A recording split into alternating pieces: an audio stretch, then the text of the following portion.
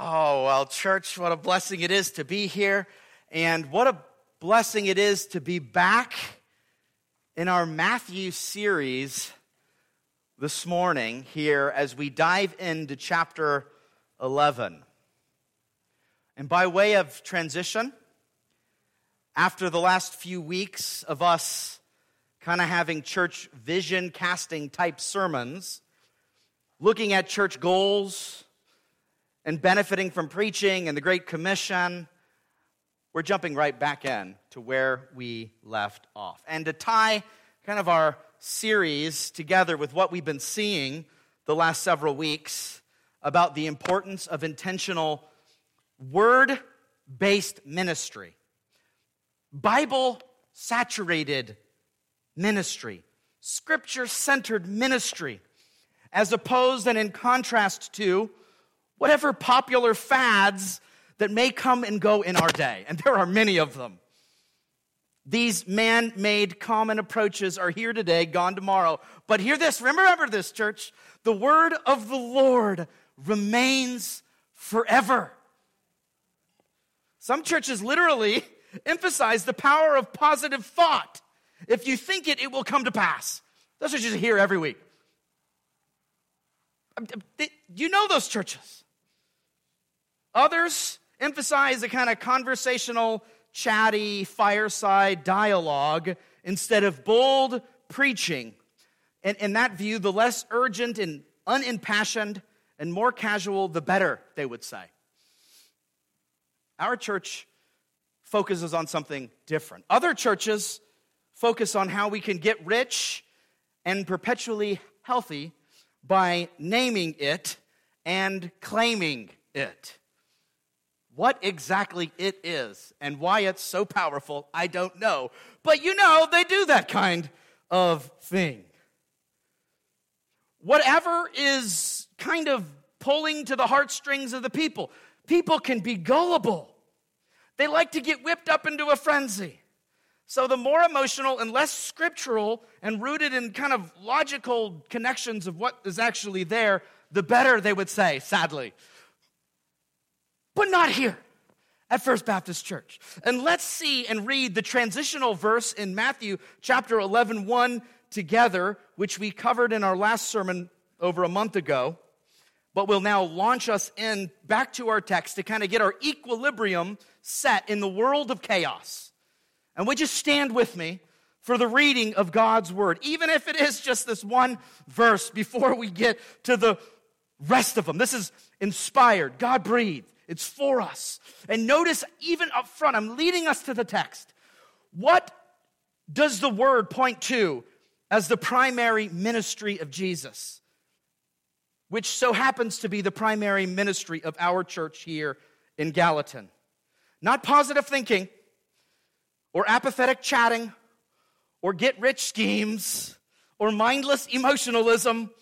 Let's see what Jesus did and said after he preached the message to his disciples about persecution and pointing to his exclusivity over family, friends, and life itself. Remember, we saw that. What does he say in chapter 11 and verse 1? It says, when Jesus had finished instructing his 12 disciples, he went on from there to teach and preach in their cities. And that's exactly what I'll do right now as we see the word preached. Pray with me. Father, we ask, Lord, that you would press the truths of Scripture on our hearts. Would you help all of us desire the preaching and teaching of the Word? Help me to preach in a way that's faithful. Help me to follow in the footsteps of King Jesus and other preachers of the Word throughout the Scriptures and throughout church history, and others around the world today that are lifting up their voices, preaching the truth that you've given, because you set the standard for us, Lord. Help us today. Help us to benefit from it. Help us to glean from it. It's your word. We say this in Christ's name. Amen. You may be seated.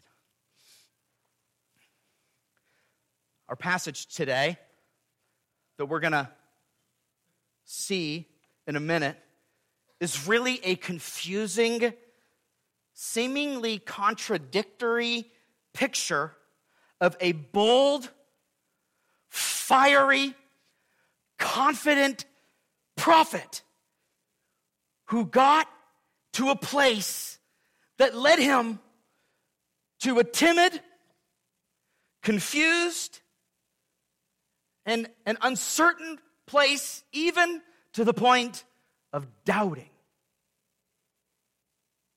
Have you ever had doubts yourself? Maybe in light of terrible tragedy.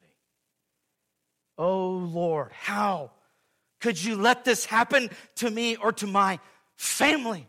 How, oh Lord? Or maybe in light of extreme opposition. Am I really called to love them and live the Christian life as a witness to Christ if they are so terrible to me? What's the use? They seem so hardened.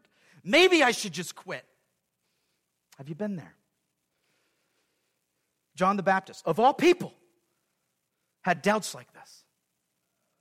The prophet who preached boldly against the Pharisees and scribes, religious leaders. The prophet who would not back down to a king, but instead call him out for sexual immorality, as we'll see later in the book. The prophet who was so confident, preached, repent, for the kingdom of heaven is at hand, as we saw earlier in the book. Experienced great lows as well. Just like you and me. Just like believers throughout church history. If you have doubts and struggles, you're not alone. You are not alone.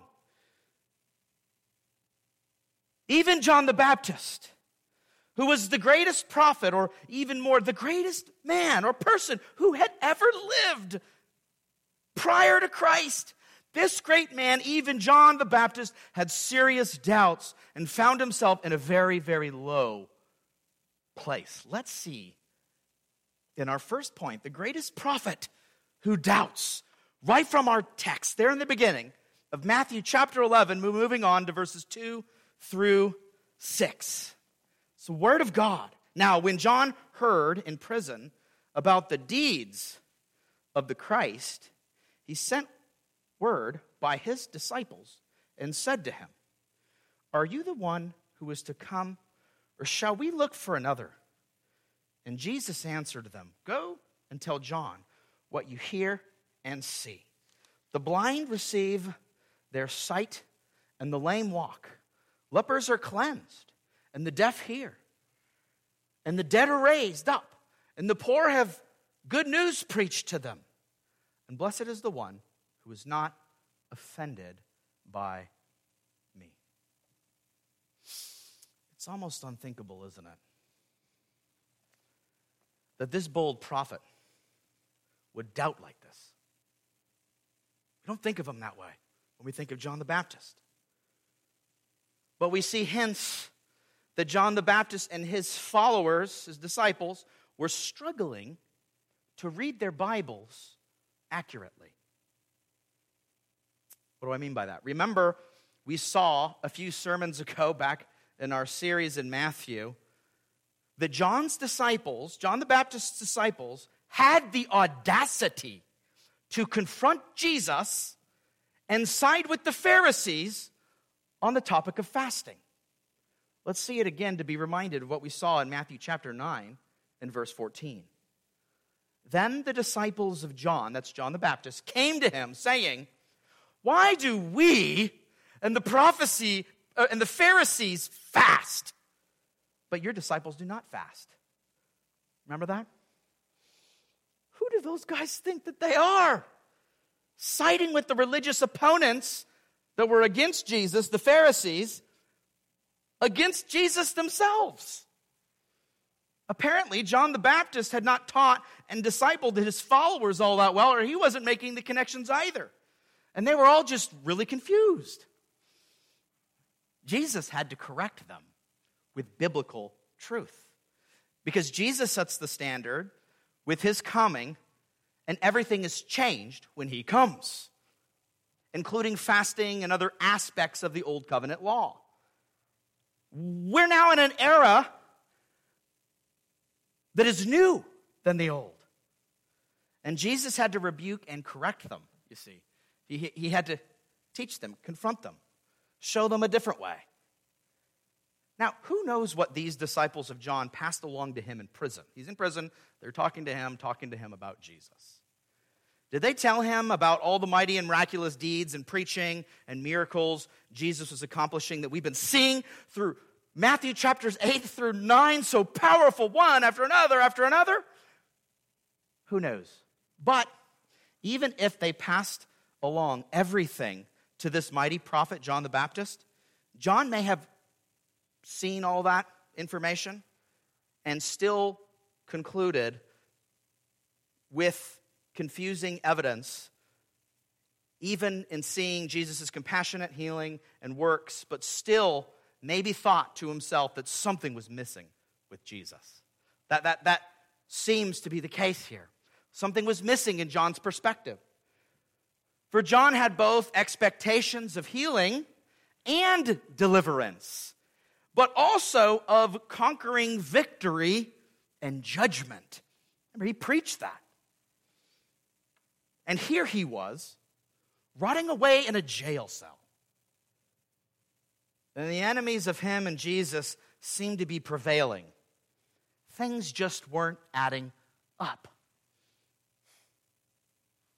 John the Baptist really could have used the instruction that Jesus gave in his second discourse or second sermon that we saw in chapter 10, that, the preaching of Jesus to his 12 disciples, pointing out their inevitable, severe persecution even on account of Jesus.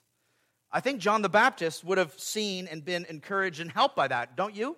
He's in jail, but he was stuck in prison, and he was discouraged in his circumstances and confused by all the lack of victory and lack of judgment. What's going on, he's wondering. His expectations didn't match his experience. You see that? But his problem was that either he was getting unclear, slanted reports from his disciples, or he was succumbing to his own unclear expectations and biblical lack of understanding himself. If his disciples were off on the topic of fasting, right, and Jesus' fulfillment of the Old Testament law, maybe he was off on his expectations of the Messiah. Can you see that happening? Now, the Messiah would rule and reign, but in his first coming, his kingdom power would be seen not in judgment in earthly kingdoms, right? But in salvific transformation, physical healings, and bold, authoritative preaching. And oh, didn't we see that from Jesus? And then a sacrificial death. That's what we'd see in his first coming. It wouldn't be until his second coming that judgment and finality would occur in the future, what we're still waiting for. Maybe John was just not adding that up in his thinking, and maybe John needed to be corrected. I think that's the case. And Jesus just does exactly that, doesn't he? He points out where he is wrong, and he points to his miraculous healings and powerful preaching to clarify these false expectations. Have you ever had false expectations yourself about the way things should be, about how you think the Christian life should go, about how you think God should treat you, and how you think your life should? This is not how it was all planned out, God. What's going on here? Have you ever had false expectations like that? I know I have. John had them. John needed to be corrected like his disciples, and they all needed to get on board with the new realities that Jesus brought to the table in the new covenant. But you see, this transitional period of biblical history that we see, we can understand why they were so confused and did not get things very clear the first time. Even Jesus' disciples were all confused so many times, over and over and over. It looked like they just weren't listening and seeing it and connecting it. It took time.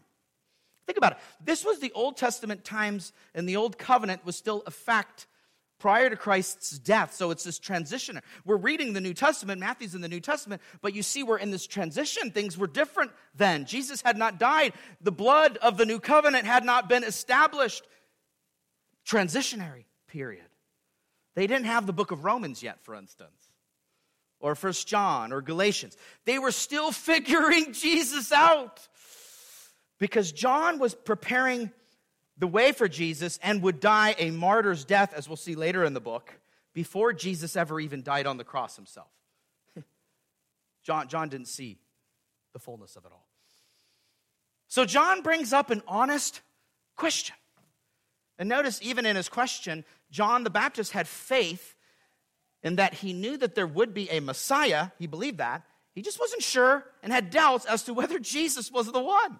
You see that? Are you the one, or maybe there's someone else? Is someone else coming? He didn't lose faith that the Messiah was coming. He was just kind of confused here. What's going on?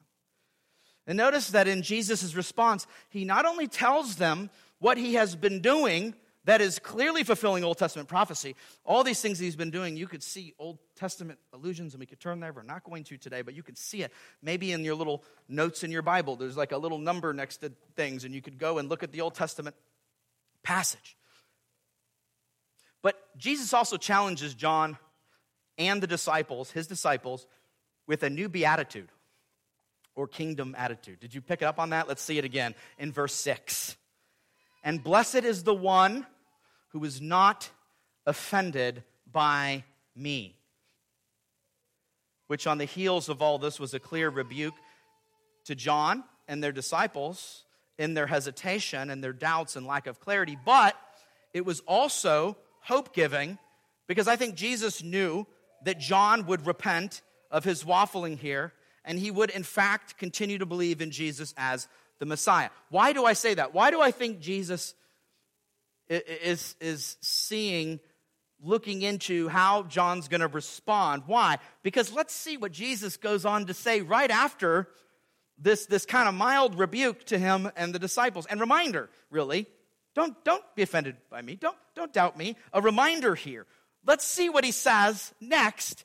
And point number 2, we see that the prophet doubts. Now we're going to see that the prophet prepares. What does Jesus say on the heels of this doubt in verse 7 through 11? This is what he says. Truly, I say to you, among those born of woman, there has arisen no one greater than John the Baptist. Yet the one who is least, I'm going to start back in verse 7. I skipped ahead to the end. Forgive me. Verse 7. As they went away, Jesus began to speak to the crowds concerning John. What did you go out into the wilderness to see?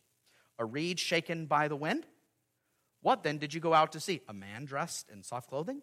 Behold, those who wear soft clothing are in kings' houses. What then did you go out to see? A prophet? Yes, I tell you, and more than a prophet. This is he of whom it is written, behold, I send my messenger before your face, who will prepare your way before you. Truly I say to you, among those born of woman, there has arisen no one greater than John the Baptist. Yet the one who is least in the kingdom of heaven is greater than he.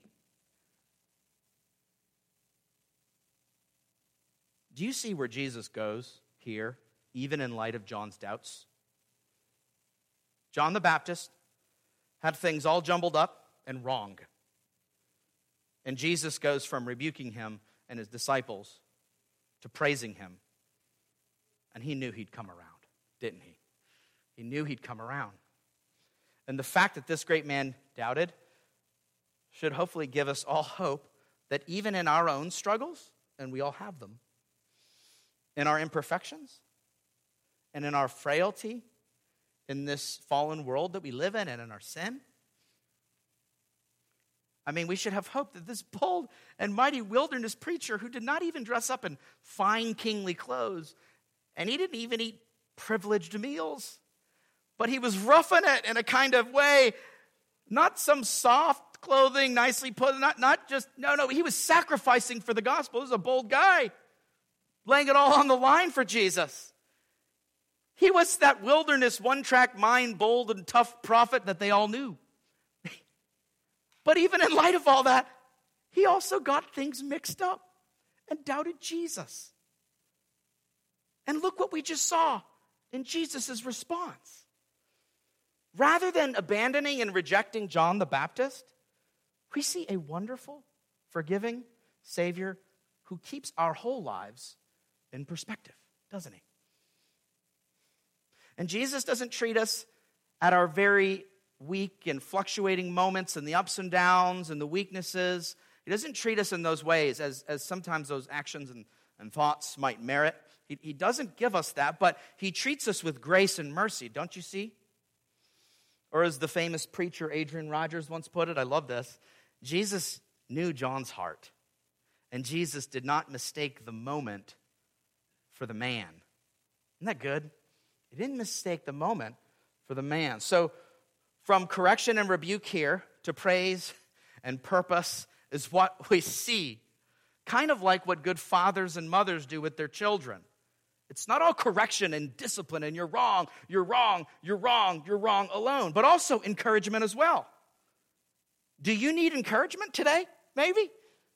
John did. Do you need it? Jesus is the great encourager. Do you see this? Maybe you, like John, have fallen on hard times and life's circumstances have got you down low and out. Or you're starting to believe the lies that everyone else is doing okay while you're over here struggling. Oh, they're perfect. They're happy. They're good. And I'm always miserable. Why is this so good for them? And maybe you're like, they're unbelievers and they seem like they're just doing so much better than me. Maybe you're where John the Baptist was. Look, you have a Savior who does not leave you in the dumps, but reaches his hand out to lift you up, points you to the direction that he wants, to restore you. What a gracious Savior he is, right? But you might object and say, I'm nowhere near John the Baptist and all the greatness that he displayed. He just has so much going for him. Well, yes. Yes, he did. And he also got down and discouraged and doubted. You see that? But you say, he was bold outside of that, and he did great things for God. Who am I? Yes, he was bold, and he did great things.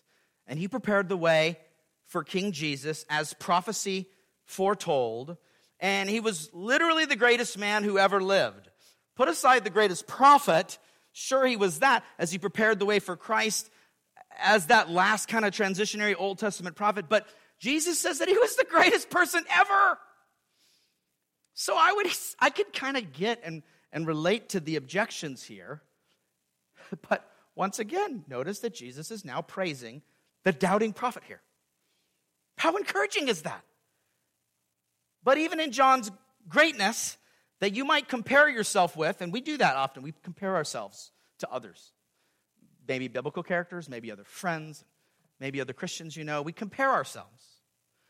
Even in light of that comparison that you might do with John, can I tell you this? This is so true. This is biblical. You could take it to the bank. You could mark it down. This is really true, whether you believe it or not. You are better than him. You are greater than even John.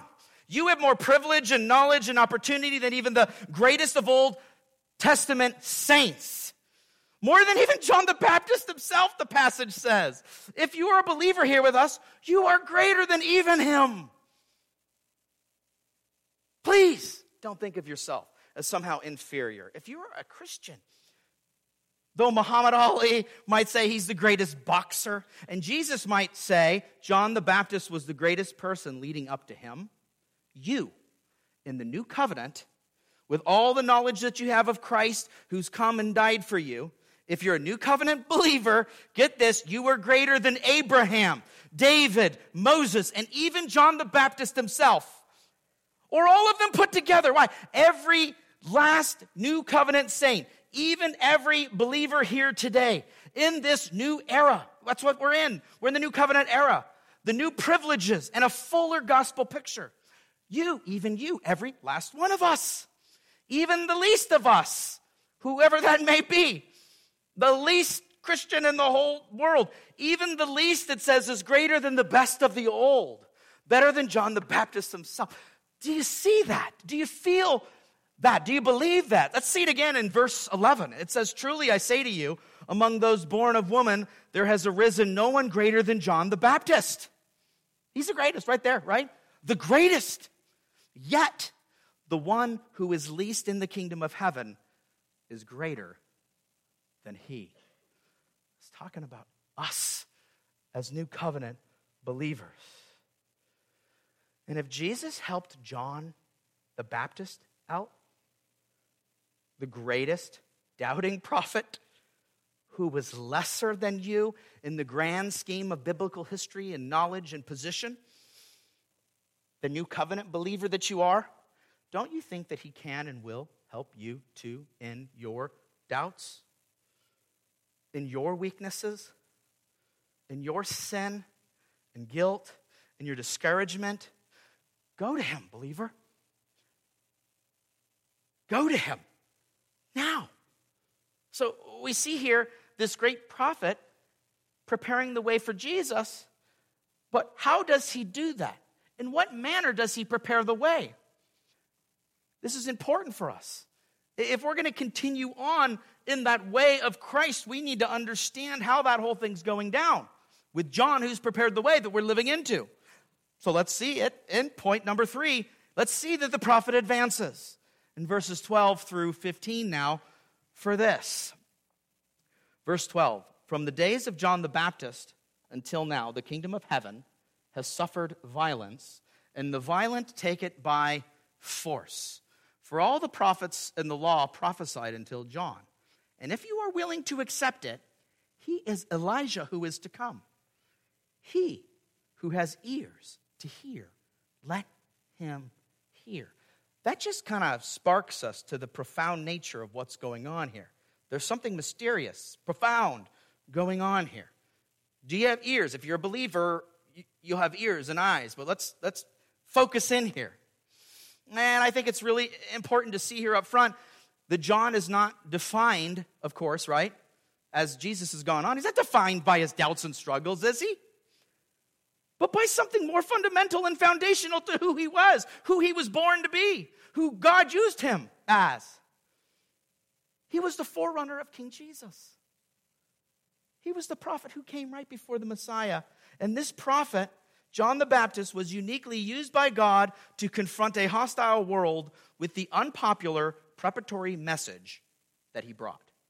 That's what he did. That's who he was. He wasn't defined by this time of doubt. He was a great man of God who struggled, was not perfect. He was a great man of God, calling people not to remain as they are, not a kind of you do you. Just stay how you are, live the way you want. Not like that by any stretch of the imagination. You know John the Baptist calling people to repent, for the kingdom of heaven is at hand. But what happens when a message like that confronts an unbelieving people? What happens? Whether they're religious people or pagan. I'm talking about unbelieving in that category. There's much opposition, right? There's an explosion of resistance to a message like that. We see it today. In fact, there's violence against it, right? And that's just what we see here. We see that there is violence done not only to John in prison, because later we're going to see he has his head chopped off as a martyr. His imprisonment will lead to his beheading. Not only was John persecuted in that way, violence came, the disciples also were warned of persecution, and most of those disciples would die for the sake of Christ, wouldn't they? Not to mention Jesus, Jesus himself would go to a cross. The opponents of Jesus were against John and the believers throughout church history, even to this very day. Remember, Jesus said that even family members would rise up against some of them. People who were not being saved hated Jesus and his messengers, which is why they violently put many of them to death. You see that violence going on? Opposition. But John was not only the forerunner to Jesus, but he was also prophesied about as a prophet who would come in the spirit of the great prophet Elijah himself. John the Baptist fulfills Malachi 4:5 that says, let's see it. What does it say in the Old Testament? Right before the transition to the New Testament, last book there. Behold, I will send you Elijah the prophet before the great and awesome day of the Lord comes. So John the Baptist, to be clear, was not Elijah somehow reincarnated. That's not the biblical worldview of how things work. No. But he was the last prophet leading to Christ who came in the spirit and power and fulfillment in a similar role as an Elijah-like prophet. Do you see that? And get this too. John the Baptist didn't even realize he was fulfilling this role because in the Gospel of John, he denies that he was this Elijah-like prophet. But Jesus right here knows exactly who John is and shows who he is and shows him that he's even more special than he would have even thought. Right after he publicly doubted Jesus. Of all the times to do that. God was using this doubting prophet of a man to do great things even though he struggled and didn't fully grasp himself his position in the grand scheme of things. Maybe you don't see yourself as greater than John and the Old Testament heroes that you know and love from Scripture. That's okay. God is patient with you. You will come around. He knows where you're at. He knows that you're greater than that. Even if you don't fully grasp it. Even as John didn't fully grasp it. You see those connections there? But as John was in prison and on his way to his very death, God used and was using him to encourage everyone around him during that time, John's disciples and Jesus' disciples, and then look, encouraging us here today. Even us today, as we can see the plan of God fulfilled in John the Baptist to prepare the way, to continue to advance the way. And hear this is not all down and out, failure, loss, opposition. Just because violent opposition comes against John and those who followed after him, doesn't mean that the violent persecutors win. Spoiler alert, everybody. They lose in the end, those persecutors. And in a crazy and unexpected way even, their persecution and violence done against believers actually emboldened Christians to advance spiritually and even aggressive and violent ways in another sense themselves. John was not going out as a military soldier, and neither was Jesus or his disciples, but the violence of the persecutors was met by urgent and committed violent type counter, if you will, by believers. John was not some passive couch-sitting guy, but a bold preacher, a bold proclaimer, a committed follower, who, though he lost heart at times, as we see, was emboldened to the point of trusting Christ all the way to his very death. Peter, remember Peter, who was once a doubter himself, denied Jesus. Remember, he denied Jesus when the girl came to him? He was restored and then boldly proclaimed Christ, as we saw in Sunday school, and 3,000 people were saved on that one day through his preaching at Pentecost. Oh, he was used after he was restored. The Lord does wonderful things with his people, even though imperfect as they are. The violent inflict blows on the kingdom of heaven. Yes, but as it also says, the violent take it by force, which cannot be referring to unbelieving opposition because the persecutors on the second half of it do not take the kingdom. It's not theirs. Let me remind you, it's not theirs. It was never theirs to begin with. It wasn't theirs back then, and it's not theirs now. The kingdom is and is taken and advanced by men and women with bold convictions, like John the Baptist, as we see, and Lydia, who was converted and showed instant signs of God's grace, as we see in the book of Acts, in her life as the Lord opened up her heart so that she would open up her home, and even in light of the potential persecution that would have come to her. It's advancing. The gospel's advancing. The kingdom's advancing. Or like the disciples who gave their all in their lives for Christ, like believers all over the world, believers in this room who do not sit around and doing nothing, but take hold and advance kingdom realities by God's grace and mercy. I agree with D.A. Carson in this. He says this: the kingdom has come with holy power and magnificent energy that has been pushing back the frontiers of darkness. This is especially manifest in Jesus' miracles, and ties in with Jesus' response to the Baptist here in Matthew 11:5. Some kind of compulsion even of people is presupposed elsewhere in Luke 14:23. Moreover, he says, the force implied by the middle deponent verb, now he's getting fancy talking about the Greek and things, but he's saying it does not always imply violent or cruel things going on here. So I hope we can see the two contrasts of violent. the opponents are persecuting violently. And the believers are following that of John the Baptist and Jesus himself, advancing against the powers of darkness. Not with physical swords and spears, as Jesus tells the disciples to put all that away, right? We're not going to go and create an army and fight against the powers of evil that way. No, that was a different kind of advancing that he was proposing, a different fashion, with gospel proclamation and boldness. And if you look throughout church history, the blood even of martyrs did not thwart Christian advance, but propelled it to greater and greater degrees. The best example being Jesus himself, who was seized, beaten, and then crucified on a Roman cross. But resurrected, of course, 3 days later, and is the mighty Savior, Lord, and King. Over an advancing Christianity that we see today in the lives of believers proclaiming the gospel more and more as other believers are being saved, and the prophet advances. You see the advance.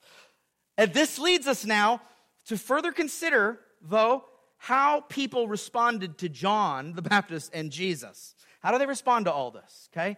We see some of that here in the persecution, but how else did they respond? How else does Jesus show us that they're going to respond?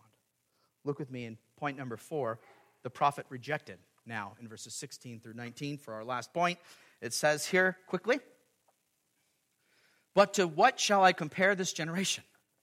It is like children sitting in the marketplaces and calling to their playmates. We played the flute for you, and you did not dance. We sang a dirge, and you did not mourn.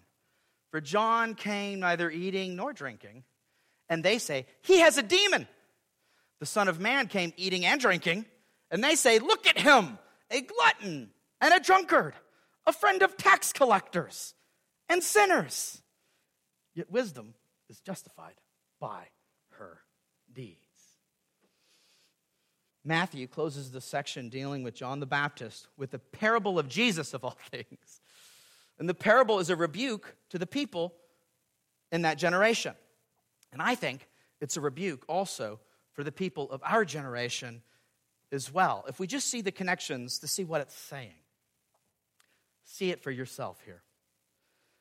But before we even think about that parable, let's just ask right now, how do you think people responded to the prophet John the Baptist? Well, we know that he's in prison, but we also know that people treat followers of messengers of Jesus kind of like the way they treated Jesus, right? Over and over we have seen that even in light of Jesus' amazing, compassionate healing and wonderful miracles and teachings that should have led to people to faith and awe and wonder and glory, what have we been seeing? That the religious leaders, the scribes and Pharisees, were coming against him and attacking him for not aligning with their expectations and their preferences. Remember that? So it's no surprise that this parable calls out their generation for being childlike. Not a good sense of wonder and awe and innocence, but childlike in a kind of a childish, illogical way, or in an ignorant and bratty or stubborn kind of way. That's the kind of use that he's getting at here in this parable. Of course, children are not all that way, to be clear. And Jesus even calls the children to himself, let the children come to me, right? This is not a word against kids. This is not a parable rebuking kids. This is not a burn to say how bad kids are. No, it's a burn, though, and it's a word against the generations acting childishly. Do you see that? You see the connection. The parable points to children doing childlike things and playing children games. We saw it, right? You can see it there as you're looking. But some of them did not seem to want to play along in the fashion that they should. The flute would naturally lead to what? Dancing, right? But he said that these children would we're not having it. And they wouldn't dance. And the dirge, you see, was played for mourning. It's different. It's a sad sound. But the children in that game also weren't playing along. They didn't participate and mourn as they should have. And in my study, learning from the commentaries and others, children in that day would play public wedding ceremony games and dance in that way. And they would also do kind of public funeral ceremonies as well to mourn, because that's what they were so used to be seeing publicly. And kids, they mimic what they see. We don't always see those things all the time so publicly, but then they would see it, just evident. Kind of like kids playing house, right? Can you see that connection? They mimic what they see. And normally the kids would play along, but some here didn't want to go along with the party. They were doing the exact opposite. Do you see what this parable, the story is bringing out?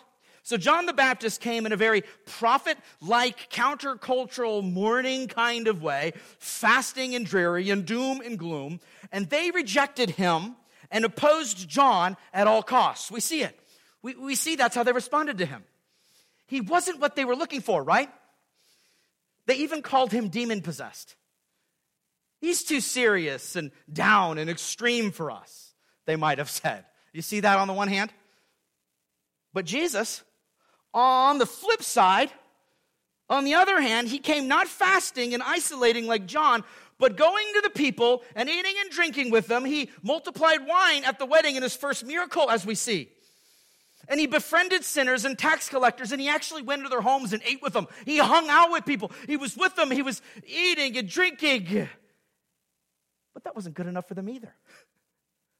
They were against that too, calling Jesus a party animal, so to speak. A glutton and a drunkard and a friend of sinners is what they called Jesus. So it was kind of a lose-lose situation. Do you see that? With this generation. No matter what the preacher did, everyone's preferences demanded the opposite.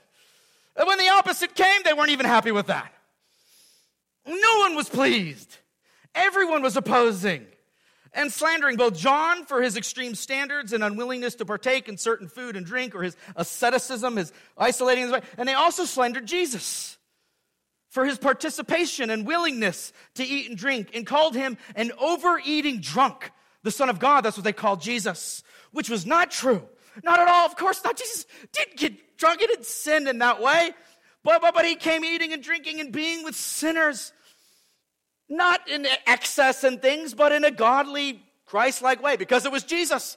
But they still called him out. It wasn't good enough. No one was happy. The point here, of course, is that people had their preferences over biblical wisdom and biblical living, didn't they? Didn't they? John and Jesus were both living and doing the right things, even if in different ways. As not all of God's people will be alike, and not every leader will be the same. But it didn't even matter here, right? Because the people were against them, both for opposite reasons, and no one could be pleased at all.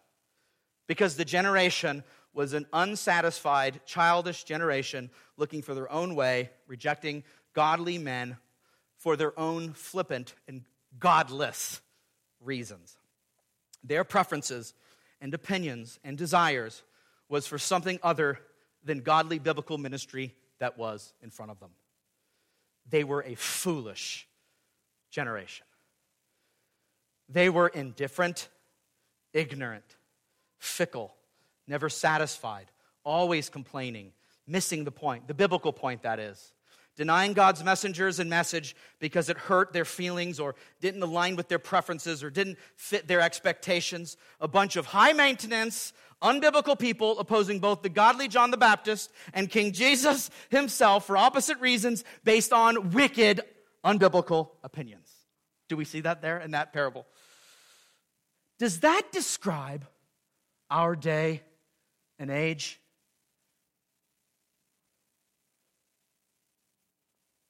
See heads nodding. Does that describe you?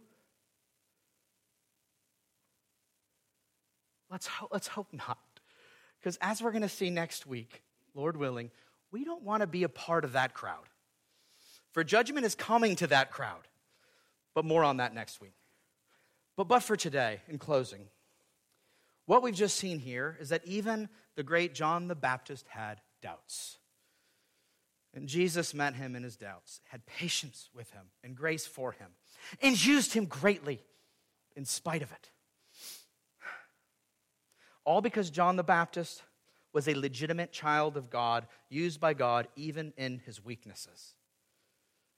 I was reminded this morning about the grace of God and patience of God for his children in an interchange with my son, Jeremiah, just this morning. I was reviewing this sermon, and right here, even at the end of my notes and thinking through it, and he came in for a second. This was actually his second time coming into my room, and I let him know that I was working, kind of give me a second, buddy. And just give me a minute. But in less than a minute, a few seconds later even, I hear him shouting from the living room, "Dad! Dad!" And I'm just like, I didn't even get a minute. I got like 15 seconds maybe. He's shouting for me after I had given him direction. At first, I kind of got a little upset, like, oh, get this done. Gotta get to church. I gotta get ready. Okay. But then I stopped what I was doing, stood up, went to the couch, turned on his show that he asked for. And you know what I said to him? I love you, buddy. You're my son. You can interrupt me. You can interrupt me. I don't like being interrupted, but you're my boy, and I want to help you out, even if it inconveniences me. What show do you want me to turn on for you? And then I turned it on. And just like that, a picture of a sinful earthly father's love for his son who didn't listen and didn't get it right. We see in this a faint picture of our gracious God with us in the Christian life, don't we? Who often don't listen. We often don't get it right, like John the Baptist. In his suffering season, we often get into seasons like that.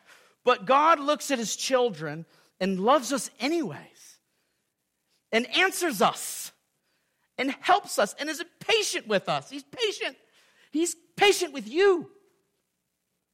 Bring your doubts and struggles and fears and imperfections and sin to him if you're his child.